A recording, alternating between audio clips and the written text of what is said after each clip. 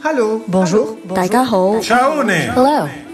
Welcome to Fertility Insights, the Cooper Surgical Podcast. Hello, welcome to Fertility Insights, the Cooper Surgical Podcast. We're delighted you've joined us to learn more about fertility and the latest research from highly respected and experienced experts within the industry.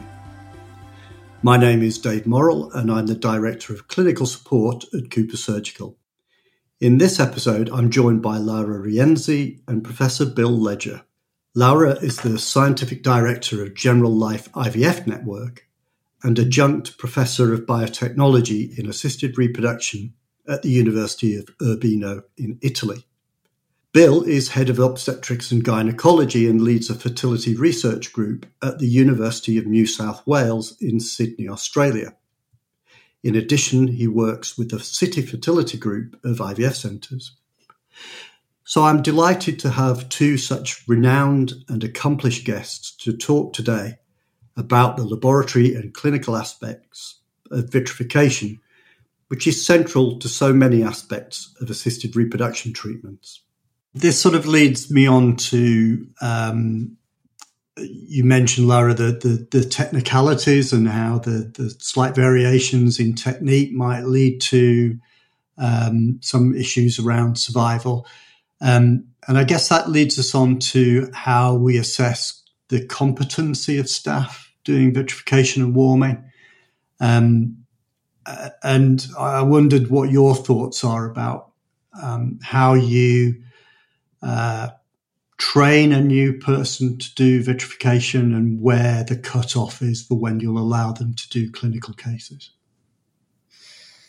So I'm completely crazy about KPI. So we have KPI for everything in the lab, and we track everything. Also because we have a computerized a tracing program. I don't want to make any kind of publicity, but of course, when you have an automatic system that can record every kind of manipulation in the lab, you can also have very specific KPIs for operators, for technologies. So we use this traceability system as much to control the traceability and to control the operator's quality of work. It is a manual procedure, so we have to control. The training, so KPIs is weekly on everything, which means fertilization, blastocyst formation. What is objective? I would try to have objective KPI, because if you say quality on day 3, I mean, it's not an outcome, because you will have different view and different way to grade a day 3 embryo. But if you say blastocyst formation, it's more trustable. So our denominator is 2PN, blastocyst formation, survival after warming. These are really very trustable KPI. And to track them weekly, I mean, in a constant way, and to analyze them weekly helps a lot to understand if there are some problem in the lab. We have also analyzed is the first vitrification of the day has the same outcome as the last vitrification of the day, to understand when you are tired and and if number 1 is different from number 3 or number 10 from the same operator. So we track really everything, and this is key. It's key for the success of the lab, but it's key also to answer to the uncertainties that comes from a gynecologist. Maybe a week there is a lower pregnancy rate because patient variability, because we know that in IVF you have a lot of differences week by week. Of course, we do a lot of huge numbers, so these differences are a little bit lower, but sometimes it happens that there are some gynecologists that are stressed, saying, my results are going a little bit lower. What happens? If you have strong KPI in the lab, you can answer, you can reassure, you can show numbers. So it's extremely important from the lab to have everything under control for ourselves, but also to communicate to the gynecologist and have a very, very good environment between the lab and the gynecologist. And this is the key, and this is, I think, the success of our centers is because we are partner, a clinician and an embryologist, and we have been always on the same plane and communicating every day between us. And we have transmitted that to all the other centers. So control, numbers, statistics, because we do also statistics to see if it is some significance, and training. Also, we have a huge program for training. We freeze a lot of immature oocyte, so GVs and M1 that are not useful for the patient, to train the new embryologist. It takes a lot of time in our setting, more than 100 vitrification with a tutor, and then more than 50 vitrification with also with a tutor. So, but if you set your lab thinking about training as a duty of a lab, as well as doing ICSI and vitrification, it comes natural. It's come natural that 1 hour per day is dedicated to training technology per technology for the new embryologist that comes in the lab.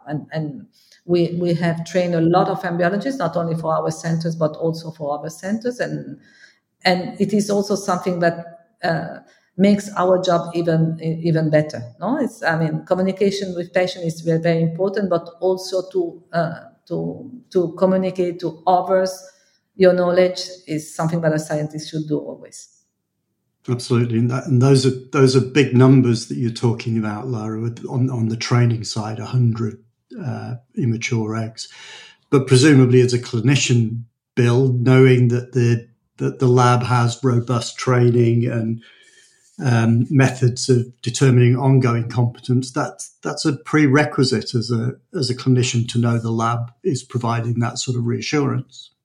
Yeah, firstly, I think we need to see the KPIs along with the embryology team, so we are kept up to date with how the lab is doing. And as Lara says, this is a team effort. We're all members of the team and work in a very flat structure, which is healthy.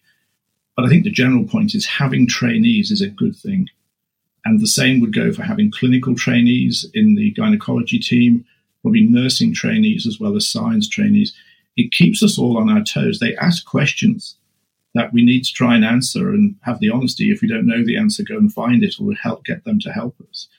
And I do think if ever you need healthcare, make sure that you go and get treated in a centre that trains young doctors and young scientists and young nurses, because the quality is the best. And yes, it takes time. It is very rewarding, especially when you see your trainees do well and become seniors in their own right. That's something that is great for the trainer. And you make lifelong friendships with these people as well. So personally, it's a good thing. But as a quality agenda, I think having trainees in your lab and your clinical setting is invaluable. And I would assume that the recent Maribor consensus document with clinical performance indicators, and in the lab we have the Vienna and Istanbul papers that cover KPIs. They're critical, aren't they, to raising standards more generally? And but I wanted to just take 1 second to ask a perhaps more difficult question around KPIs, and that's how do we separate a particular step in a process and decide whether someone's reaching the right standard? So, for example, a blastocyst might be vitrified by one embryologist, warmed by another, and then transferred by a doctor. And how can we tease out which is the important part of the final result? How do we marry those all together? So, may I, Bill? Oh, no, sorry. So it's clear that when you set the KPIs for the lab, first of all, you have to choose KPIs that are not affected by patient population. Because, of course, when we look to clinical pregnancy, you have to put so many confounders that you will never be able, really to assess, which is the difference between one operator and the other. And many different steps has been, of course, been done by different operators. So what we try to find is lab KPIs that are going to show the blastocyst formation in general by the lab. Then operators, let's say blastocyst formation, according to the one that has made the ICSI and the culture and has prepared the culture dish and put the embryo in culture, because then the embryo will not move from the culture. Then, of course, also technical KPIs, depending on which incubator. Let's see if one incubator is performing better than the others. I told you it's really very complicated and you need a software to generate all this data. But when it comes to the operator only, of course, when we look to survival rate, we are going to look only to those embryos that has been vitrified and warmed by the same operator. In the paper, we have shown that what is the outcome when also there is different operator, but this was based on 5 years, huge number of blastocysts. But when it comes to day-by-day KPI per operator, we look only to those that has been treated by the same operator, which is not easy sometimes.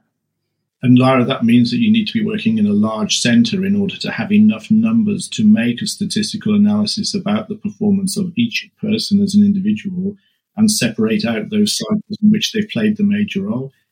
A small centre with 3 or 4 scientists who cross over in their jobs, you may never get that level of clarity because the numbers aren't large enough.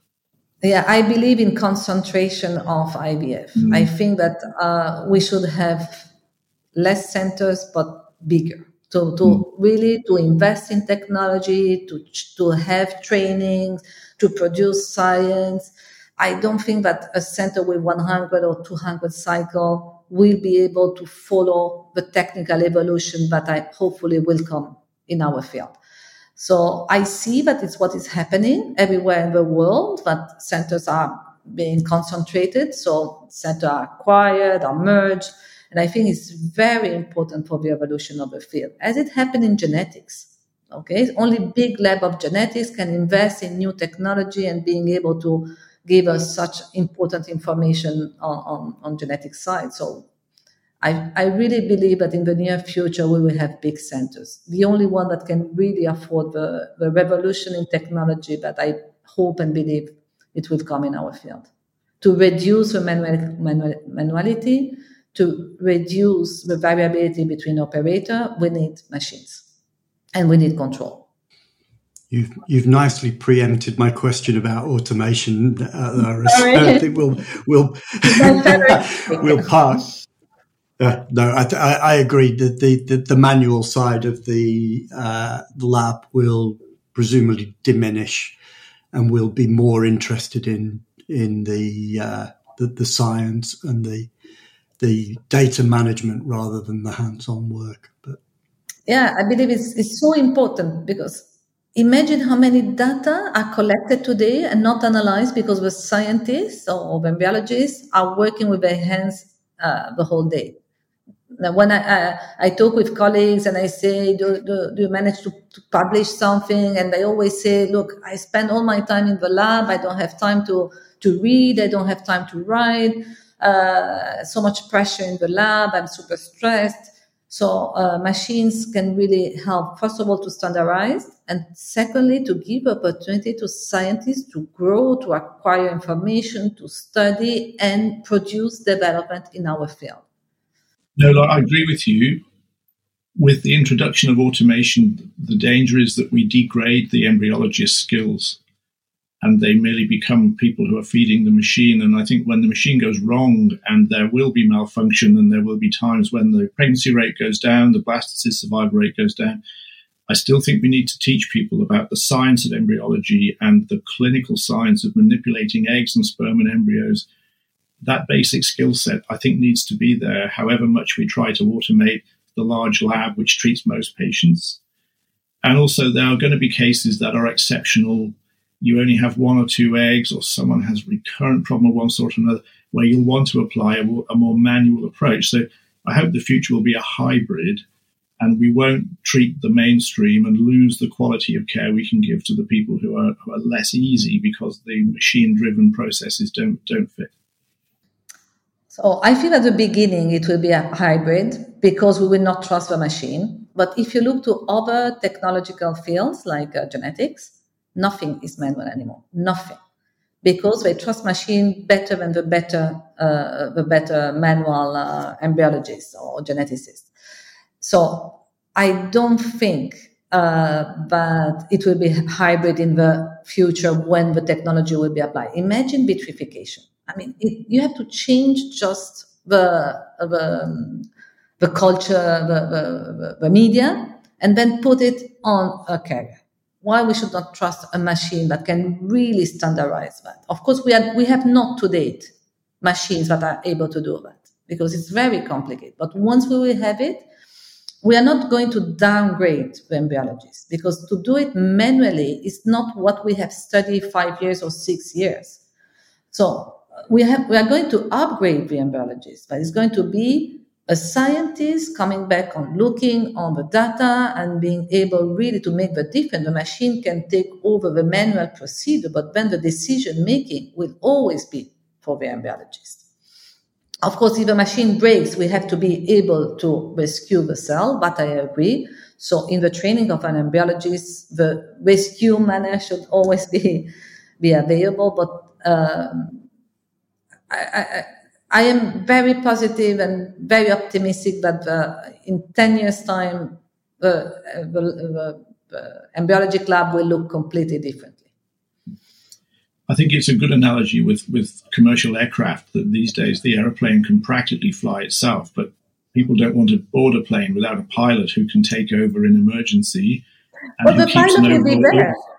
Yes. The embryologist, of course, will be there. Yes. But I trust more an airplane with an automatic pilot and everything under control than a plane which is only driven by a pilot without any help from the technology. So it is something that has to be guided and controlled by the scientists, but not depending only on the manual procedure. It's a good time to move things on to to the clinical side. So let's consider the transfer procedures. And Bill, I'll come to you first, if I may. So we've vitrified and we've warmed, and we have this beautiful biological material ready to transfer back to the patient.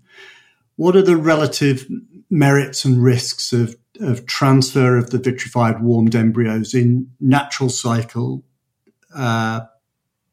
transfer cycles compared to the hormonally prepared cycles? And you touched on this a little bit earlier.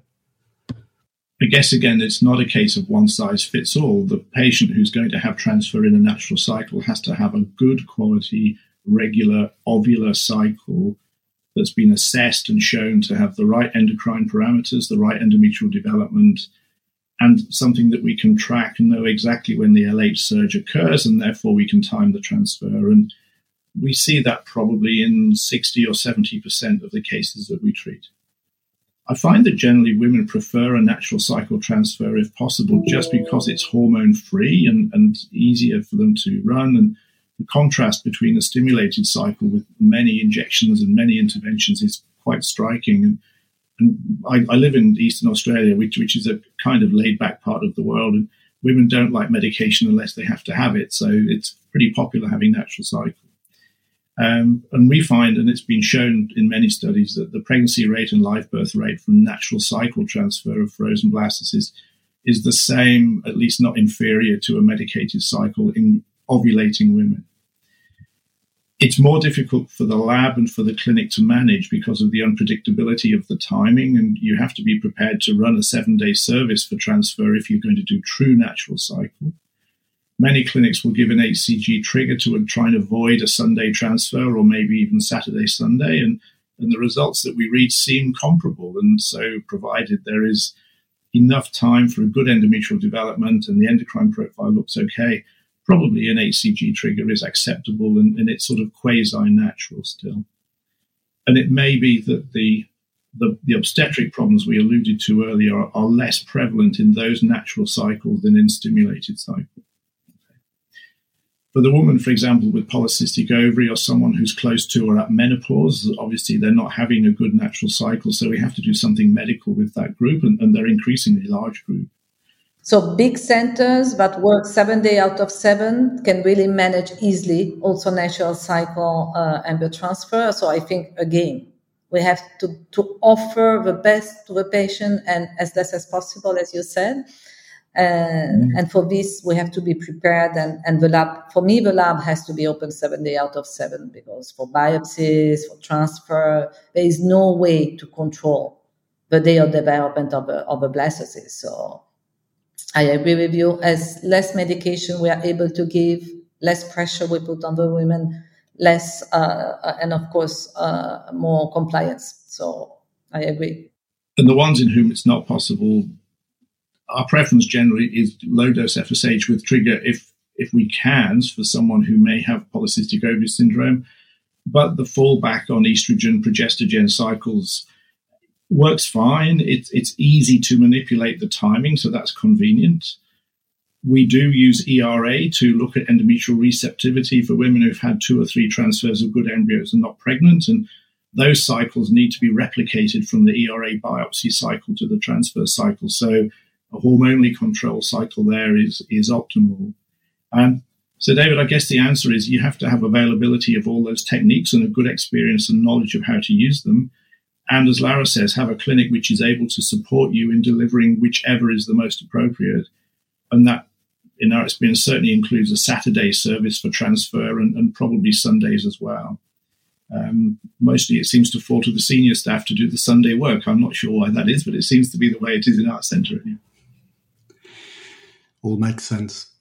One of the other areas around scheduling that at least causes some consternation between clinicians and the laboratory is how long you wait after the warming, particularly of blastocysts, before you do the transfer. So I'd be interested to see what the two of you think in terms of if when we're warming a blastocyst, how long we should allow for expansion and what you do if the re-expansion is poor. So in our setting is at least 1 hour. We assess the re-expansion of a blastocyst after 1 hour, and we do the transfer maximum 2 hours from warming. The problem is when the blastocyst is not re-expanded after 1 hour, and we have to warm a second blastocyst. And then, of course, all the schedule change because we don't have time enough. And it's where problems can be between the lab and the clinician. But this is quite a rare condition, luckily. But we would not transfer a non-expanded blastocyst after 1 hour. We prefer to cancel the transfer or to warm a second one and postpone the transfer of one hour. And all the clinicians, I mean, this is a protocol that we have, and we all agree with that. So we know that we have to reschedule in case of problem. Non-survival is easier because then we warm the second one immediately. But non-re-expansion, for us, it is an indication to continue in warming in case they of course, they are other embryos. Yeah. I'm sure that's the right approach. Yeah, I'm sure that's the right approach. And again, it's a matter of communication with the patient about what's happening. Something is suboptimal. This is the approach we're going to adopt. And it takes at least an hour, doesn't it, to be sure that you have a good thaw and the embryo is good to be transferred. Timing is always difficult with busy clinicians and a busy clinic where there may only be a 15-minute window for someone's transfer. And if they fall out, they have to be fitted in somewhere else. But as you say, thankfully, these are not common problems, and there's usually a way around somewhere to squeeze in a transfer into the morning schedule that allows you to do it with reasonable time. Thank you, Lara Rienzi and Bill Ledger, and thank you also to everyone who's tuned in to this episode of Fertility Insights. Please like, share, comment, and make sure to tune in to our next episode. Please note that speakers have received a fee from Cooper Surgical for participating in this podcast.